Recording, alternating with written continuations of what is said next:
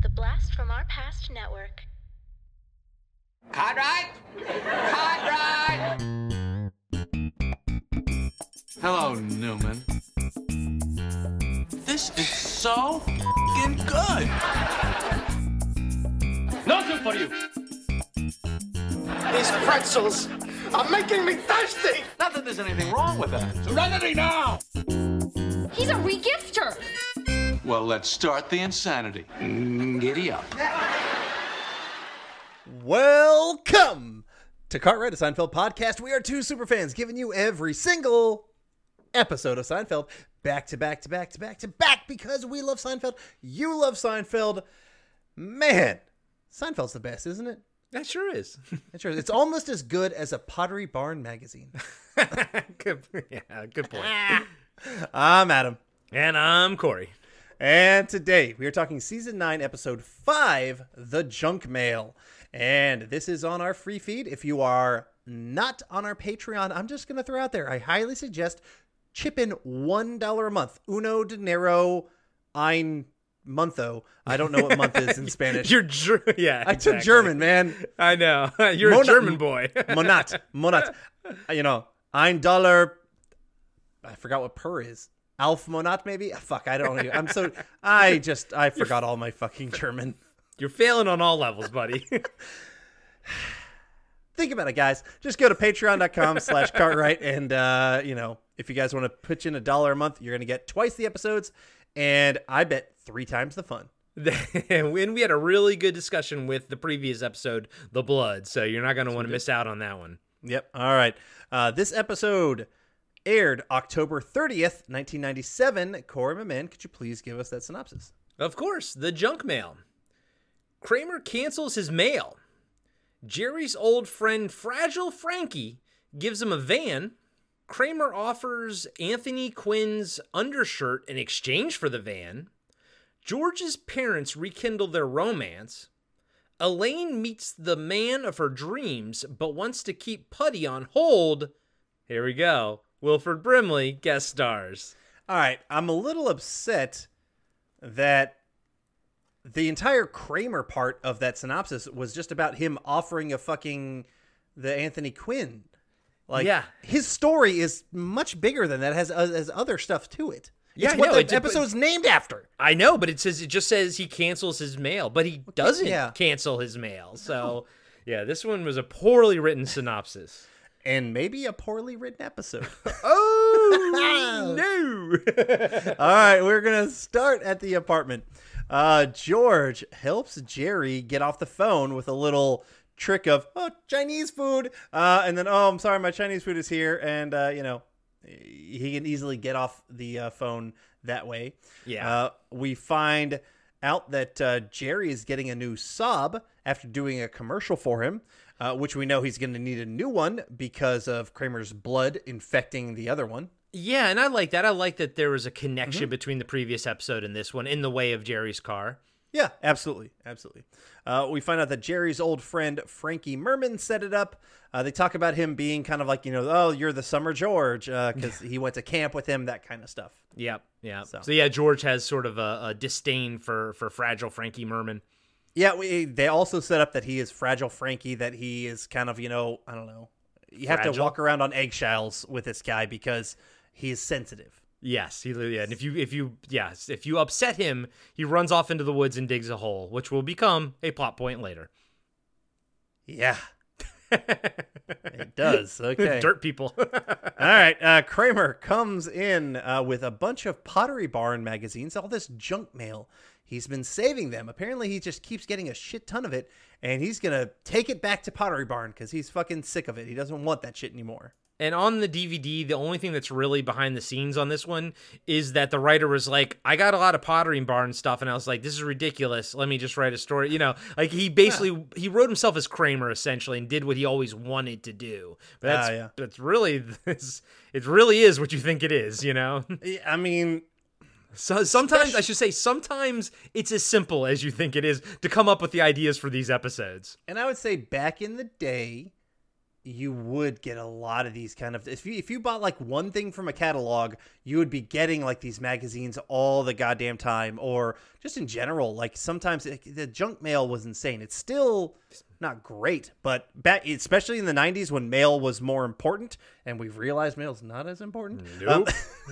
It's almost as if a giant bloated infrastructure is there now, and yet we don't need it anymore, but yet we can't get rid of it because too many jobs depend on it, you know? Yeah, but I mean, there are some good things about the mail, I will say, but it's not as necessary as it once was. No. And I do like how they have to deliver now on Sundays because UPS and FedEx fucked them over, you know? You're a bitter person, aren't you? You're just such a bitter Just towards the motherfucker. government. Just towards the government. I fucking work. Well, I don't work for the federal government. I work for a goddamn small ass municipality that does nothing for you. There you or go, or buddy. against you. More importantly, does nothing against you. There you go. All right. Elaine is with Putty at Monk's. Always like seeing Putty. And that okra is just delicious. And I've never once thought that in my life. Okra is disgusting. What is okra? It's a vegetable. Okay. I don't know if I've I've ever had it. Okay. You didn't grow up in the South.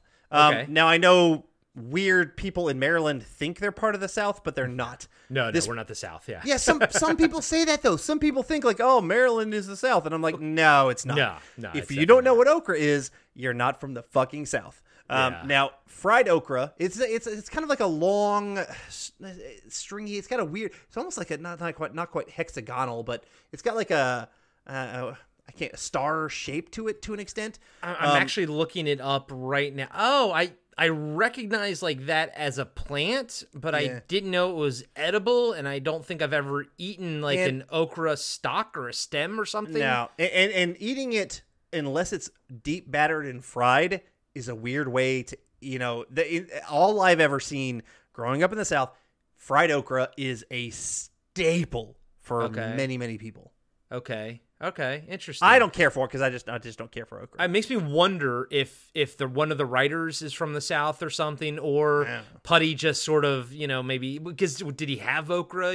Like it just makes me wonder how it got there. You know what I mean? They might have thought it was just a funny word or something. I have no fucking clue. Yeah, again, see my previous statement of sometimes it's as simple as you think it is. Exactly.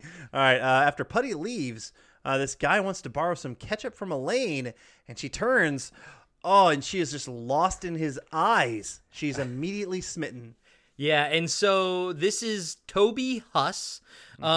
He's been in a ton of stuff. Most recently, go check out our pals over at Action. They reviewed a movie called Cop Shop with Gerard Butler. But Toby Huss was in that. I think he had a pretty prominent role in that. He was also in like Brooklyn Nine-Nine. He's been in Veep. Just like little stuff here and there. But anytime I ever see him, he's always the Wiz to me from this episode of Seinfeld. All right, so Toby Huss is a fantastic character actor. Yeah. I want to throw out some extra things that I kind of recognize him more from. He was a reoccurring kind of criminal guy, Big Mike in Reno 911. Oh, good. He was the voice of Khan, the neighbor in King of the Hill. The kind of the louse, the guy. Yeah. That was Toby Huss who did his voice. Shit. Okay. Yeah, and he was also Arnie, the world's strongest man, in Adventures of Pete and Pete, which I doubt you watched. No, I never saw that, but I know what it is, and I know people of a certain age group grew up on that shit. Yeah. Yeah, I did. But overall, Toby Huss is, I think, a underrated character actor. And what do you think of when you first see him? Is this what you think of, or do you think of one of the other shows? I honestly probably think of Arnie or Big Mike. Okay, cool. But the Wiz isn't like far behind. But honestly, no, it is far behind because I don't think of him this much. This is a one-off character. Okay, I guess let me ask you this, and this was something I was going to bring up later, but we might as well bring it up now. Did you have any the Wizzes near you growing up? What the fuck are you talking about? The store, the Wiz. It's a real store. I thought that was a completely made up thing for Seinfeld. I literally had, and that's one of my comments here is, what the fuck is The Wiz? Is he a trivia guy? It's because it kept going about nobody beats The Wiz. Nobody beats The Wiz at prices. Nobody beats The Wiz at trivia. What the fuck is The Wiz? So The Wiz is a Radio Shack type store, but it was only in the Northeast. So it's Pennsylvania, New York and all that kind of stuff. So that's why I assumed you probably didn't have it. But we did, and there was like the later on when we see the ad and everything, they ran ads like that. Like him doing the Wiz thing. Like this is all a reference to a real ad that was run. So I think for me, it kind of latched on harder because I knew right when I saw this episode, I'd grown up with the Wiz ads. I was like, oh, I know exactly what this is, you know? So it probably landed a little bit harder for me. Oh, totally. Like, I mean, I had no clue that was a legitimate store, and that would make total sense for an entire different section of the U.S. getting something else from this episode than I got. Yeah, because as everyone knows, you grew up in Georgia and whatnot, so it didn't quite make its way down there. So okay, interesting, very interesting. All right, and they do a good job of like aping the original ads. I mean, it is all sort of, but obviously it wasn't him; it was other people doing. They probably had people locally, sort of doing it, like Bozo. Actually, Bozo the Clown. I have a very distinct memory of my Bozo. Yeah, but different areas had different Bozos, and that's crazy. Just like there were different Ronald McDonald's for different areas that would go do, stuff. Yeah, exactly. Yeah. Nuts. All right. Very cool. So, The Wiz. Yep. George calls his parents, and, he's talking to them on the phone, and they end up doing the same Chinese food gag that George did at the very opener. And, he gets a little suspicious about it. So that's kind of weird. Man, isn't it great to have the open actually have something plot-wise to do with the rest of the episode? And I know in season 8 I defended some of the cold opens and everything that didn't have anything to do with anything, but being able to see the comparison of the other side of that coin, it is better utilized in ways like this where there is something in it that comes up later. Yeah. Yep. All right, Kramer returns Pottery Barn's magazines very dramatically into the store, throws them in, and he gets no fanfare from it, and then just kind of shuffles away, which when I was younger, I didn't think it was funny. Now I was like, that's fucking hilarious. Okay. Because he didn't get anything of what he wanted. He was trying to stick it to the man, and nothing came of it, so he just kind of had to close the door and walk away. I must be not as mature as you, because like it didn't hit me, but maybe it's because just I'd have to do a lot of pausing when I watch my episodes, and so I don't get a proper flow, I will say, sometimes when I'm watching Seinfeld, because I have to stop, write these notes, go look up this thing, and then boom, start it back up. Okay, shit, now I gotta stop, write this and all this kind of stuff. So that's possible. I've never asked, how long does it take you to get through an episode of Seinfeld? About an hour with yes, pausing? Pretty much right at an hour for every episode that I'm watching. I honestly pause a lot too, because if I do take notes, I don't want to take my eyes off something, so I'll pause it as well. But it probably only takes me about 40-45 minutes to do it. So. But still, yeah, it's a little behind the scenes, guys and gals, for you. I mean, it's a different way of ingesting Seinfeld, and it's straight up not as good. Now, I'm doing it because I like dissecting Seinfeld, but a lot of times we walk away, we know more about the episode than I think we've ever known before, but sometimes it hinders the feeling that you get from just seeing everything nonstop, Yes, and for an editor, the flow is an important thing, and I do disrupt that, and so I do think it, there's a bit of a hindrance, but I mean, I can always go back in my mind's eye and be like, okay, I know I've seen every single episode. I've seen like fucking 5 times through. Yeah. So the 6th time, not that big of a deal. Yeah, exactly. And hey, we've made it this far in the series. We're not changing anything now. So God, we're at the end. Wouldn't that be something? And like, holy shit, the last like 15 episodes, I'm like, I've got to change the way I'm doing it now. So, all right. George thinks his parents scammed him to get off the phone, just like he did earlier. Jerry suggests that he looks for leftovers, because whenever you get Chinese, you always have leftovers. He's never eaten at my house. That's for damn sure. I eat all the entire goddamn box of Chinese food. Now my wife doesn't. She has regular portion control. She is a sane human being. I am not. I don't have the filter, and I just eat the whole goddamn thing. Oh, I love good Chinese food, man. Oh, I do too. We just found my town's not very well known for its ethnic food, and we didn't find good Chinese food, but we found cheap and easy Chinese food. There you go. And If sometimes it's not good, it better be cheap and easy. and sometimes that it hits the spot. Yeah. Yeah. All right. Elaine comes into the apartment. She is high on this new guy. She is just kind of smitten, as I mentioned before. She is just all about him, but she's unfortunately still with Putty. So she's going to have to figure out something there. Kramer comes in. He's got more junk mail. It just keeps piling up. God damn it. And he's like, I'm gonna take it to the source, and then or something like that. And Jerry's like, stop the mail, and he's like, oh, that's even better. I was like, yeah. Oh, what was his original idea? I guess probably go to every store and chuck it back at people. Yes, you're probably right. All right. Jerry sees Frankie, his old buddy, played by Dana Gould, who is Gould. Oh, sorry. Let's go ahead. Yeah, no, he's a huge name in comedy, writing, producing, stand-up comedy. He is I think he's a comics comic, type of thing. Yes, he's really strong with his stand-up. He was a writer on Simpsons. He's been a writer on tons of stuff. And he created Stan Against Evil, which has the guy from John C. Scrubs. McGinley from Scrubs. Yes, fuck yes. And by the way, you would think that show would have been right up my alley. Myra and I tried watching it, and also I wanted to because Dana Gould and everything. It didn't hit with me, but it's been on for a lot of seasons. It lasted a while. It was on IFC, and I never tried it. I didn't really pay attention to IFC, but I need to give that a shot because I love John C. McGinley. I like the writing of Dana Gould, so I need to give that a shot. And then I think Dana Gould has a podcast that's supposed to be fantastic. Oh, I'm sure it's almost as good as anything on the Beef Up Network. Yeah, almost. Yeah. Almost as good. Go to beefupnetwork.com to check out all the shows on the Beef Up Network. There you go. But I'll come all the way back again. Anytime I ever see Dana Gould, I always think of Frankie Merman first. Yeah, he's done some acting, but he's much more prevalent behind the scenes than he is. Yeah, absolutely. All right. But we find out that Jerry's not getting a new Saab. He's getting a van. And Jerry's not a van guy, but okay. No. All right. But because Frankie is fragile Frankie, Jerry doesn't want to upset him. And so, he just kind of goes along with it. Sure.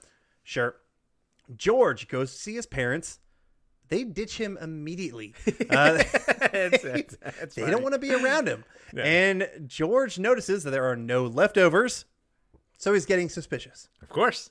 So, all right, Elaine goes on a date with that guy, and she's still smitten. She just looks into his eyes, and immediately when he goes to the bathroom, he's going to the crapper, I think is what he said, or something like that. I'm going to use the can. Or he's not as cool or beautiful as they always change it. So when she looks at him, when it's from her point of view, they do that light on his eyes, and it's kind of got that old 40s film look to it, where there's almost shadow above and below the light and everything. And he's flashing his blue eyes, and then it cuts to the real shot, and he's like, I'm gonna go use the crapper, and he's like, I think they could have though done a bit more of a disparity between how he acts and how she thinks he is, And I also feel like there should have been a better reason for falling in love with his eyes, because at the commercial, that's not enough explanation. Yeah, his eyes aren't prevalent in the commercial or anything. No. Yeah. How the fuck, where is this connection? Toby Huss, good character actor. He's not a particularly attractive man. No. I would say Patrick Warburton is more attractive than fucking he is. Yeah. And so and his eyes are fine, and they give it this pretty treatment, but it's not this amazing thing. And so this connection between that smittenness that also Jerry gets in a soon little bit, and then the falling in love and the commercial, it's just not there for me. I think they fucking failed terribly. Yeah, no, I'm not against what you're saying. Like, they should have made him from if they're gonna make him from a commercial, like have it be like a K Jewelers commercial. I don't know. I just don't know. Yeah. But there's something that's not connecting there because the whole Wiz thing, he's a goofball in the commercial. So why would she be smitten? Yes. Then in the commercial, he should have been sexy in the commercial. You know? Yes, exactly. He needed like something about his eyes needed to be prevalent in the commercial, and it was not. Yeah. So, I mean, fuck, my eyes are bluer than his, and you don't see Adam getting all goo-goo-eyed and smitten at me. Buddy, you only see the top half of me. You don't know the wildness that's happening below this desk. Okay? True. All right. Anyway, because she's so smitten, she calls Putty in the restaurant and ends things immediately. Yeah. And that's fine. You know, I've said it before. I like the toxicity of their relationship. Yeah, and it's a weird episode because, like, Putty's in it, but he's in it twice, but only, like, collectively for 30 seconds. Yeah. So it's almost like, were you just working on set? You know, like, were you working on the lot that day? And they were like, hey, just come over and sit in for a second. It was almost like he was wearing, like, his outfit from, like, another show or something, too. Yeah, I agree with that. Hey, everybody. Corey here. I just wanted to let you know that we'll be right back after these short messages. Hey everybody, I'm Tim. And I'm Dean. And we're the hosts of Talking Back. We're a retro-based podcast covering movies, comics, video games, and more. Check us out every Monday where we hit the rewind button and dig into some of our favorite content from the past. We like to keep things fun, lighthearted, and informative. Do you feel like you need more nostalgia in your life? Then check out Talking Back. We're available everywhere podcasts are found. I'm John, and I'm the host of Action Action. Every week, I'm joined by James. Heyo. And Dustin. Hello. And each week, we review, debate, and rank a different action movie. We're creating the ultimate list of action movies. From awful to awesome. So if you want to hear 3 more white guys with beards talk about action movies. And argue about where they belong on our list. And decide you hate us because we made fun of your favorite movie. Join us every Tuesday, and you can find us on your favorite podcatcher. And Steven Seagal is a joke.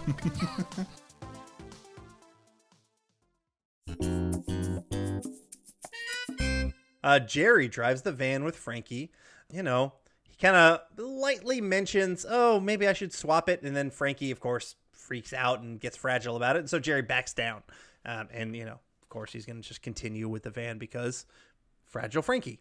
So Kramer puts bricks in his little apartment mailbox to stop from getting any mail, period, especially the junk. And I like how Jerry's like, where'd you get the bricks from? And he's like, this whole place is made of bricks. And he doesn't explain it, but I was like, that's funny. I like that. Yeah, you can just assume he took them from the building. Yeah. Jerry plans to sell the van. Kramer says he wants to help. So we see now, though, unfortunately, Kramer's mail is now going into Jerry's box. And, you know, to end things, Kramer is going to go to the post office and end things there. Elaine introduces Jack the Wiz to Jerry, and he's also enthralled by his eyes. Again, the eyes thing, we've already talked about it. It doesn't make sense. Or they should have just picked an actor or got an actor with like really crazy blue eyes or something, you know, like just something. Yep. So Kramer goes to cancel his mail, but Newman comes in, tries to stop him. I love, you know, this little interaction. He like, of course, no one needs the mail. Yeah. Like, you know, just the way that they treat Newman and the post office as an entire conspiracy and all this kind of stuff. It's not like it's the first time they've done that. Like this underground seedy thing with the mail and Newman, it fits well. It's something that they do multiple times, and I love that. Me too. And if Newman didn't get much, you know, to do last episode, I'm loving what he's doing this episode because he's got a lot of scenery to chew on here, and it's great. Because when you let, you know, Wayne Knight loose, he does some great stuff. Yes, he does. So George is still at the house when his parents come back, and we find out they've had it with him.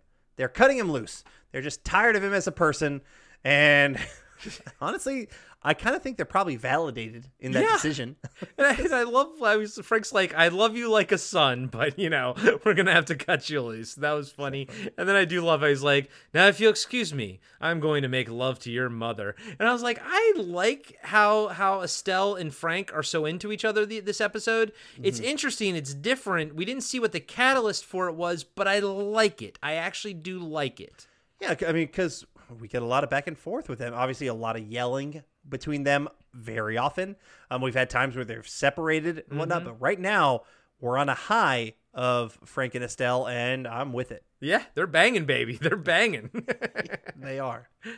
All right. George complains about all this to Jerry, and to get back at his parents. The dumbest goddamn plot line in this fucking episode. He decides to upset his parents. He's going to date his cousin. And that will somehow get back at his dad? I don't get this. Yeah, I guess because they want to cut him out of their life. So he's like, well, if you want to cut me out of your life, I'm going to insert myself into your life by dating your brother's daughter. You know what I mean? And yeah, the logic makes no sense. He throw on top of it, she's got a weird name like Rissa or something like that. I was like, what the fuck? Yeah, I have fond memories of this episode, but I've never, and they may not be reflected in my final score, but I've always enjoyed this episode, and or at least I thought I did, but I never quite liked this little storyline because it never made sense to me as a kid, I was like, maybe I don't have hot cousins I want to date, but then again, neither was Rissa, so I don't really know. How did he even jump to this conclusion, Yeah, the logic leap is it's too far. It doesn't, I don't like it. It doesn't make any goddamn sense. So, yeah. All right, we'll just move on. Jerry sees a commercial on TV, and it's The Wiz. Well, he was going through a VHS tape. Oh, that's what it was? Okay. Yeah, so he was trying to, because he was like, I know where I saw this guy from. So he was going through an old VHS tape, and I guess he had taped something, and he had also clearly taped the commercials. So he was trying to find out, what that was. And it's funny, because now when you think about it, whenever I watch a video on YouTube, I'm actually always happy when somebody, kept the commercials, from the 80s. I know exactly. It's great. So I'm telling, Jerry, upload that VHS tape to YouTube, buddy. Jerry, Elaine does come in. He asks about Jack, and knowing full well, who he is and whatnot, and then he ends up showing her the commercial. And I love it when Jerry has that upper hand knowledge, and she's like, "Oh, I'm so smitten." He's like, "Oh, are you? Are you smitten with?" He does something to the effect of "with this," and then does hit play, and then she sees it in all its horror. And then a weird little scene or a little spot. Jerry gets a call about the van. He doesn't apparently recognize Kramer's voice for some reason. And then in pops Kramer. Kramer was the one who called wanting to buy the van. Yeah. Okay. And he mentions interesting trades, which is something that Kramer put in to the ad about it. Early on. Yeah. I don't find it believable that he didn't recognize Kramer's voice. I also don't find it believable that he has to accept the trade that Kramer, gives him. Although he doesn't. But it was really fucking weird that he let him borrow it and all that, whatever. Yeah, we'll get to it, yeah. We're on a downslide for this episode. Yeah, I know. All right, George takes his cousin on a date. She's a complete fucking idiot, and she's into the idea of them being together and wanting to fuck George, and it's weird. Yeah, and Rissa's played by Laurie Taylor Williams.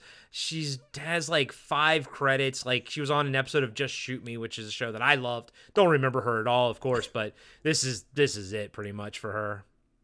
Yeah. Kramer acts like a complete asshole customer, but he's being Kramer. He's getting into deal mode or whatever. He's trying to trade the van for Anthony Quinn's undershirt. Yeah, he was changing his shirt in the park, and Grant Kramer grabbed it and ran, and yeah, so that's it. That's his what he's trading for. So my thing has always been, okay, that's great. No. The answer's no, Yeah. For people who don't know Anthony Quinn, he was in Zorba the Greek, in Lawrence of Arabia. He's an old actor. Yeah. That no one gives a fuck about anymore. Yeah, that was a weird one for them to call out. Yeah, I mean, Yeah. Yeah. I mean, Yeah. I don't think he was big in the 90s. Like, what would have brought him back into the zeitgeist? Yeah. I don't know. I don't think he was ever big. Yeah, exactly. So, yeah. I mean, sure. Sure. All right. Elaine meets with Putty, trying to get back together with him. But he makes fun of her for basically dating the Maytag repairman. And he's not going to take her back. Yeah, and I say, good job, Putty. Have some dignity, buddy. Yeah. I appreciate that. Exactly. Because I like their toxic relationship, and I like that it's a back and forth. It's not Elaine deciding yes or no. Sometimes it's Putty ending things. Sometimes it's her ending things. Like, they are ridiculous. And we know they get back together because we haven't seen the 8-ball yet. Exactly. 8-ball. God damn, I love the 8-ball. Me too. Oh, man, I would love to own that jacket. You know what? If you go to a certain tier in Cartwright, we should probably put, like, you know... the 8-ball jacket. Yeah, the 8-ball. You're the 8-ball. All right, anyway. Kramer hands out flyers against the mail, and apparently doing it from the van. I didn't understand why he is allowed to use the van at this point. He could have handed out flyers from any fucking place, but he's got the van. Frankie sees him and freaks out because he could tell it was Jerry's van. And he's like, what? You got rid of it. And Kramer, there's an ongoing joke with Kramer having like this dummy mannequin thing dressed up like, you know, a postal worker with a bucket on his head. And they're like, he's like, his excuse is like, it's blinded to the tyranny or something like that. And then everyone's like, so why don't you have the bucket on your head? It doesn't work. It doesn't make sense to people. It's not funny. It doesn't make sense to people in the show. It doesn't make sense to people out in the audience. I fucking hated the goddamn bucket. The only thing that is somewhat decent is when we see Newman. Yeah. Yeah. Sorry, I didn't mean to interject, but I hate the fucking bucket. Yeah, it's fine. It's fine. All right. I'm with you. I hate it too, but I do like the Newman aspect of it. I like the Newman aspect. It's the only way they tie it in, and you know my love for Newman. Yes, we do. All right. At Monk's, Kramer comes in. I said, yeah, he brings the doll, the mailman doll, bucket on the head, which people, you know, make fun of, yada, yada, yada. We find out George wants to push his relationship or whatever with his cousin. He wants to try and get caught by his dad, you know, making out with his cousin. Yeah. So, okay. That he's just going to go all fucking in. Yep. Full hog. Hilarious. All right. Newman warns Kramer that he's in trouble. And I do like, he gives him an ominous, premonition, that, you might be someone you know, someone a you male trust. person you know, yeah, they're gonna come up next to you. And then when he sees people coming down the street, you know, I like how he goes up to Kramer. He's like, "No, and Kramer's like, "No, it's gonna happen the way you said." He's no, it's going down another way, and it's going down right now. This whole dialogue, I actually think is great. I love all of this. I like this as well, and I think it's a strong showing by Wayne Knight. Like, it's a great Newman moment. It is a great Newman moment. And at the end of that little scene there, the guys in the suits are grabbing at Kramer and they're pulling him somewhere. Yeah. So, all right. Jerry goes into the park to find Frankie. I hate fucking Frankie. Yeah, because so we found out from Kramer. He found the van with Kramer. Yeah, Kramer, apparently he thinks Jerry sold the van, but Kramer was just borrowing the van. And so now Frankie has ran away into the park to dig a hole, because that's what he does. So Jerry goes into the park to try and find him. He first sees this guy digging, and my question to you is, did you recognize that first guy digging the hole? The first guy digging the hole is from Curb Your Enthusiasm. He was the homeless guy on that show, and he if you look at his IMDb, he's always playing some kind of homeless type person. He has he is typecast as like a druggie or a homeless person. He is the guy that Larry David gives the duck l'orange to in season 1, right? Yeah, 1 or 2, I can't remember. Yeah. So, and I'll just call it out now because we may just pass by it really quickly. The second hole digger is Andy Ackerman's uncle in real life, and that was his only. Like, I saw he had like nothing. Yeah, I saw he had no credits. So, yeah, so it was his uncle. So I thought that was cute, but that was honestly weirdly the only behind the like I was expecting to get some like Wilford Brimley sort of insight on the behind the scenes for this episode. Nothing. It was just that Andy Ackerman being like, "Oh, that was my uncle." It's like, okay, great. Okay. All right. We see George is now borrowing the van. because he's going to make out with his cousin. That's part of his plan, is to make out with the cousin in the van. In get caught by Central his parents. Park? Like, how is Frank and Estelle, like, why is it not in front of their house or something? I don't know. He had this plan of bringing his parents to Central Park. Granted, they live in Queens, nowhere near fucking Central Park. But, like, he had this whole plan to invite them over, but it was going to see them. They were going to see this van. It was so convoluted. I got very confused, and I fucking hated it. But the cousin wants to try to fuck George right now. Jack jumps up next. Frankie. Sorry, not Frankie. Jack. Frankie jumps up to the van, freaking out, which ends up scaring George for some reason, who runs the fuck away. Because he thinks he's saying "Son of Sam." He's like, "Is this Seinfeld's van? Seinfeld's van!" And then George runs away, thinking he's yelling "Son of Sam." And then he's like, "I knew it wasn't Berkowitz." So we get another Son of Sam reference, which is the same as the tote bag, the mail bag from a few episodes ago or few seasons ago. So another Son of Sam. I was like, I thought the Son of Sam thing was like in the 60s or the 70s. It was way fucking back. Yeah. It was not. No, it's weird. But I guess if you lived through it, it was probably a big deal and everything. I don't know, And here's the thing. Here's like another aspect of it. I don't give a fuck about true crime stuff. I don't listen to any true crime podcasts. I don't care about Manson. I don't care about serial killers like at all and people's infatuation with them. So I really don't even know much about the Son of Sam and shit, No, I don't know shit. He's apparently a mailman who killed people. Yeah, mailman who killed people. So there you go. Yeah, whatever.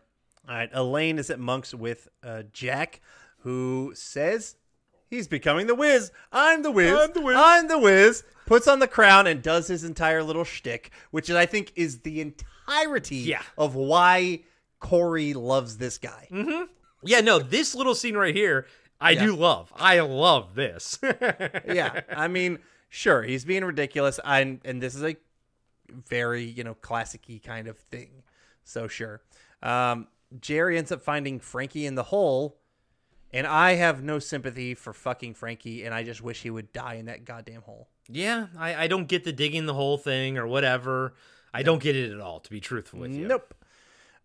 Frank and Estelle find the van, I guess because of something that George said to meet them out there. Again, George's storyline becomes so fucking convoluted, I can't stand it. And you can tell because they're in this throes of passion, Frank and Estelle, they're going to fuck in the van. Of course. So... Is this where Frankie and George meet for the first time? Is it right here, or is it in the next? Okay, got it. Spot. Yep. So, Kramer is taken by these people, and now he's being questioned by the Postmaster General that Corey already called out, Wilford Brimley. We all know him from Cocoon and Diabetes. In the Beatus. And if you listen to Podcasting After Dark, you know him from The Thing and Hard Target with Jean-Claude Van Damme. I heard The Thing is actually going to come back into theaters. Yeah, for its 40th anniversary. Yep. I'm going to try because this will be my first time. Oh, no, I was going to watch it with you.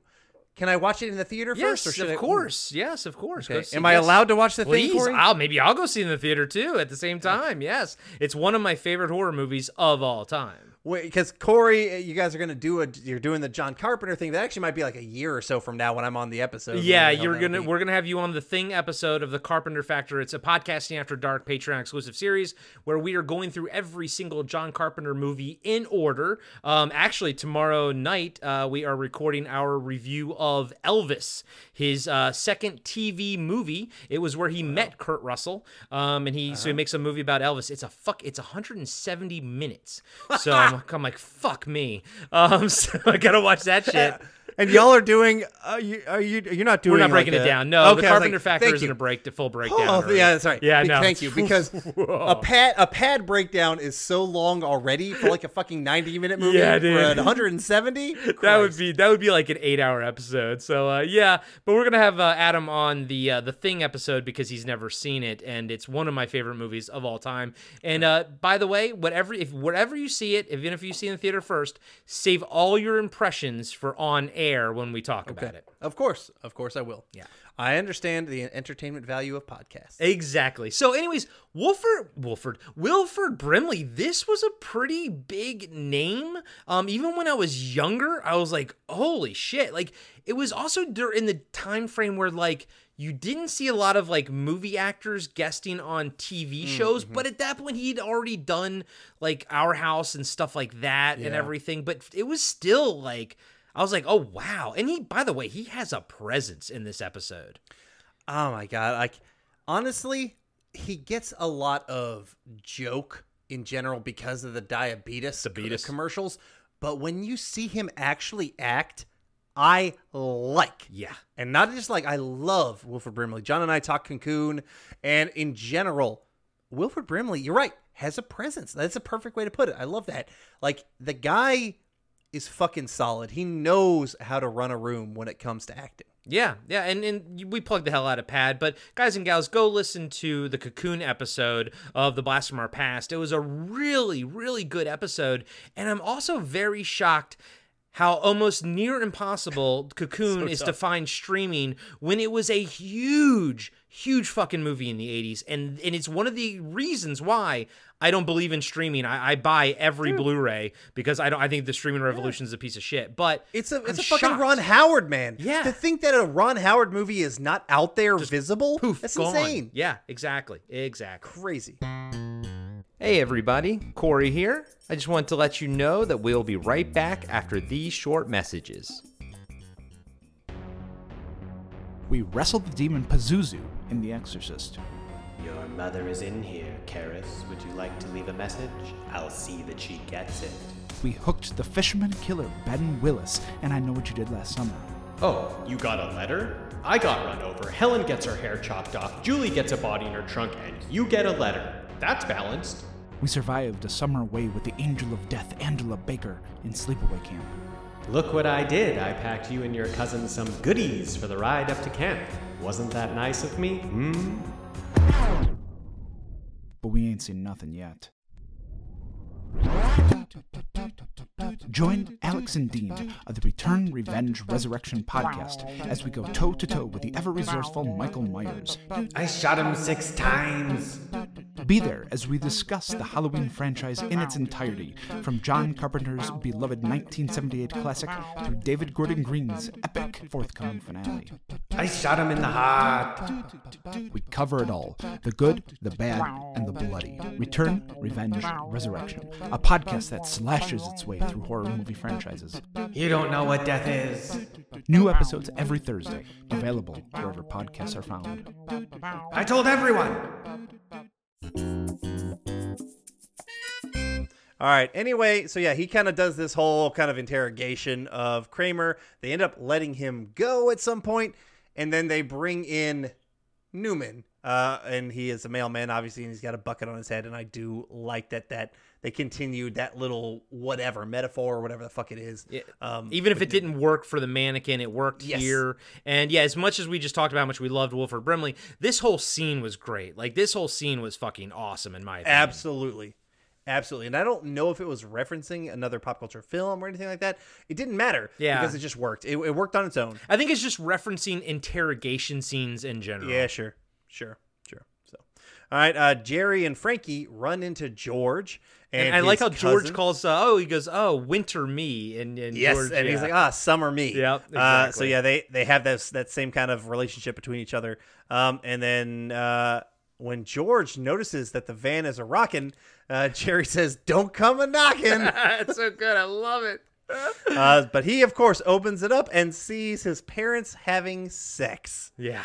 And even Frankie says, yeah, you got to sell this van. Yeah, you got to sell that van. Now, I know this is a terrible thing for a lot of people. Have you ever seen your parents having sex before or heard it or anything like that? I think I almost saw my stepdad and mom have sex, but I've never seen my dad and stepmom have sex. Yeah. So me neither. Yeah. I did stay over to a friend's house one time, and we heard his parents having sex upstairs, which is kind of weird if you're gonna have like your kids like all like your kid with like his three friends like hang out. Like, is that the right time to go then bone loudly in your room? Yeah, as I'm older, I'm thinking back on this. I'm like, that's a little weird.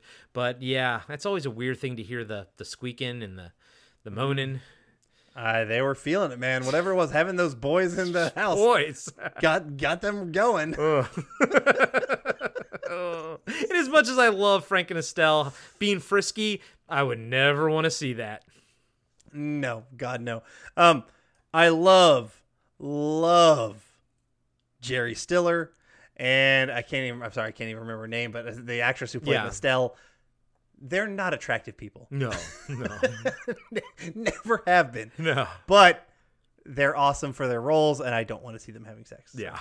All right. We get a little tag, a completely useless tag, in my opinion, but I guess it has some comedic moments. Frank and Estelle trying to explain to George what they were doing. You know, whatever. It's fine. It's fine, but it didn't really fly for me. Yeah, and it wasn't as good. Like the last episode of The Blood had a better stinger because it kind of wrapped things up a little bit. You know, this one, just kind of added on to it. Didn't really, it wasn't necessary. Yeah, there was no, it was not a ribbon tied. It was just kind of like, it was just there. Exactly. So, but I kicked off the initial thoughts on The Blood. What's yours on this one, buddy? All right. I will start off by saying I have raised it by 0.5, just because I had a good time talking about it with you, and so I'm like, maybe it wasn't as bad as I thought. So I gave it an extra 0.5. Kramer's crusade against the post office was without question my favorite part of the episode. Newman was solid. Frank and Estelle are always great, but George's storyline was stupid, and his plan to get back at his parents made no fucking sense. Jerry's dilemma with Frankie wasn't funny at all. I really hated Frankie. It didn't make any fucking sense. I wanted him to die. I already said, I just wanted him to fucking let him die in his goddamn hole and just leave him be. That was so stupid. I like Elaine and Putty's volatility. I think it's a wonderful thing for the show. I will say, I honestly didn't get enough of the Wiz. I needed more of the Wiz. Probably because I didn't think the eye thing made any sense. And so I needed more Wiz. I needed something to kind of, I don't know, to work it out better. And I didn't know the Wiz. And I would say you helped me appreciate that storyline better because that was a legit thing. Like, because they didn't explain it, they just assumed people knew what the fuck it was. And so I thought it was just them having bad writing that they didn't give me what the fuck is the Wiz? What is going on here? And so, after all that kind of madness, I do appreciate the explanation. And so I gave the 0.5 bonus. I gave it 2 out of 5 Vans a Rockin'. You stole mine, but that's fine. I'm sorry, buddy. That's fine. Literally, I was going to do another one in the last split second. I like that one better. Yeah, no, that's fine. That's fine. Yeah, dude, you're not wrong, man. This was an episode that was problematic. It was like all over the place. But I thought there were moments of gold in it. And I don't know why I remember this one so fondly as a kid. I was excited to watch it. But watching it with more of a critical eye and really paying attention to everything, I never understood what George's plan was. I was more confused about just where you're parking the van and how you're trying to get his parents to find it. Just logistically, how are they supposed to find it? It's not even at a parking lot. It's just in the woods. Where the fuck would you go to find that? So I never understood that. But then I like little things like this Vans a Rockin', don't go a knockin'. There's just these little micro moments of pure joy that I derived from this episode. I'm with you. I never cared much for Frankie Merman's digging of holes, but then on the other hand, I like Dana Gould. So I'm at this weird, cut down the middle, and then I'm I like this, but then I don't like that, and it almost as if everything falls completely right in the middle for me, and I'm going to give this one 2.5 don't go a knockins. I gave Vans a Rockin'. That's right. You gave don't go a knockin'. All right, I like it. Exactly. But yeah, dude, this is it's an interesting episode because I don't know if it's one of those things where the sum of its parts are I guess they're not better than the sum of the parts are worse than the whole. The whole is better than the sum of its parts, I guess. I don't know. It's not a great episode. So. You are being just as convoluted as George's storyline right now. I'm not gonna lie. And as the editor, I may cut all that. So, but anyways, yeah, it was still fun talking to you about it, and I am glad that I was able to shed some light on the whole Wiz thing. And hey, maybe I did that for people out there. But it is. I will say this. It is interesting that the filmmakers, that the creators, assumed that everybody would know what the Wiz was to the point where they didn't really put any explanation into it. And I never really thought that anyone would not know what it was, because when you're a kid, you just assume everyone sort of knows what you know, It is a bit of a frustration when shows do that. And Seinfeld is maybe not notorious for it, but they've done it multiple times. There was that Yankee, holy cow, guy. Yeah. That same dude, like, none of us knew who the fuck he was because he's not a local broadcaster. Like, the funny thing is, what I really don't understand is the show, set in New York, filmed in Los Angeles. Yeah. And so, like, how the fuck did they not realize that Los Angeles people wouldn't know what the fuck they're talking about with New York things? Yeah. But they made it so New York. And so that is kind of a strange little dichotomy that they made with that. It's a strange space that it inhabits. Yeah. But I enjoyed talking to you about it, and I'm very much looking forward to talking to you about the Merv Griffin Show next episode, and that will be a Patreon exclusive episode, as you all know. So we hope you all get to check that one out and join our Patreon. For just $1 a month, you unlock every single Patreon episode, but every single proper episode from episode 1 is 100% ad-free on our Patreon. And of course, a lot of you have already found out, we're also doing Curb Your Enthusiasm over there as well, and that's been a blast sort of going through that. As you heard, already, Adam and I are already starting to piece together like things like, oh, this happened in Curb, and it's interesting how it sort of plays out differently here and stuff like that. And it's nice. You almost get a complete picture of Larry David's creativity when you watch both Curb and Seinfeld at the same time, which is what we're doing. Yeah, it's highly recommend anybody out there check out Curb if you haven't in general, and then if you are willing to jump up to the $5 feed, listen to our breakdowns of Curb, because we are having a lot of fun breaking down that show. I've seen most of it, not really the recent seasons. Corey hasn't seen any of it pretty much at all, so it's like we're having a good time over there. We're kind of fans. We're not the super fans that we are with Seinfeld, but we're really digging it. Yeah, we are. So, go check it out. I highly recommend check out our, jump up to that $5 level, or for anybody who's listening, just even jump up to the $1 level. Yeah, you're gonna get the worth of the value, I promise. Exactly. And of course, check out all the awesome shows on the BFOP network.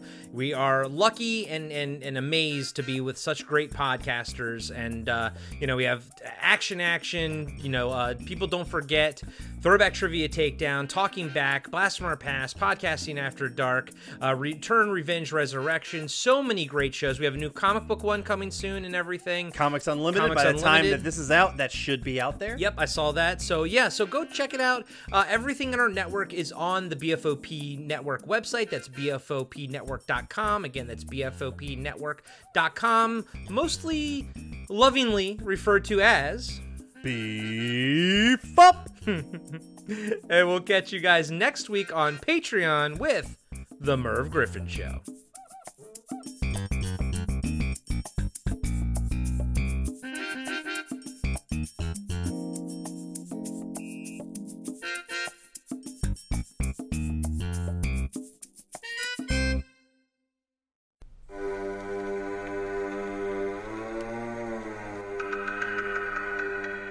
Hey everybody, I'm Corey. And I'm Zach, and we're the hosts of Podcasting After Dark, a cast dedicated to late-night horror and sci-fi of the 80s and 90s, often found on HBO and Cinemax. You know, the movies your parents didn't want you watching as a kid. You can find us every other week on Apple Podcasts, Spotify, Podbean, and Stitcher. This is what you want. This is what you get.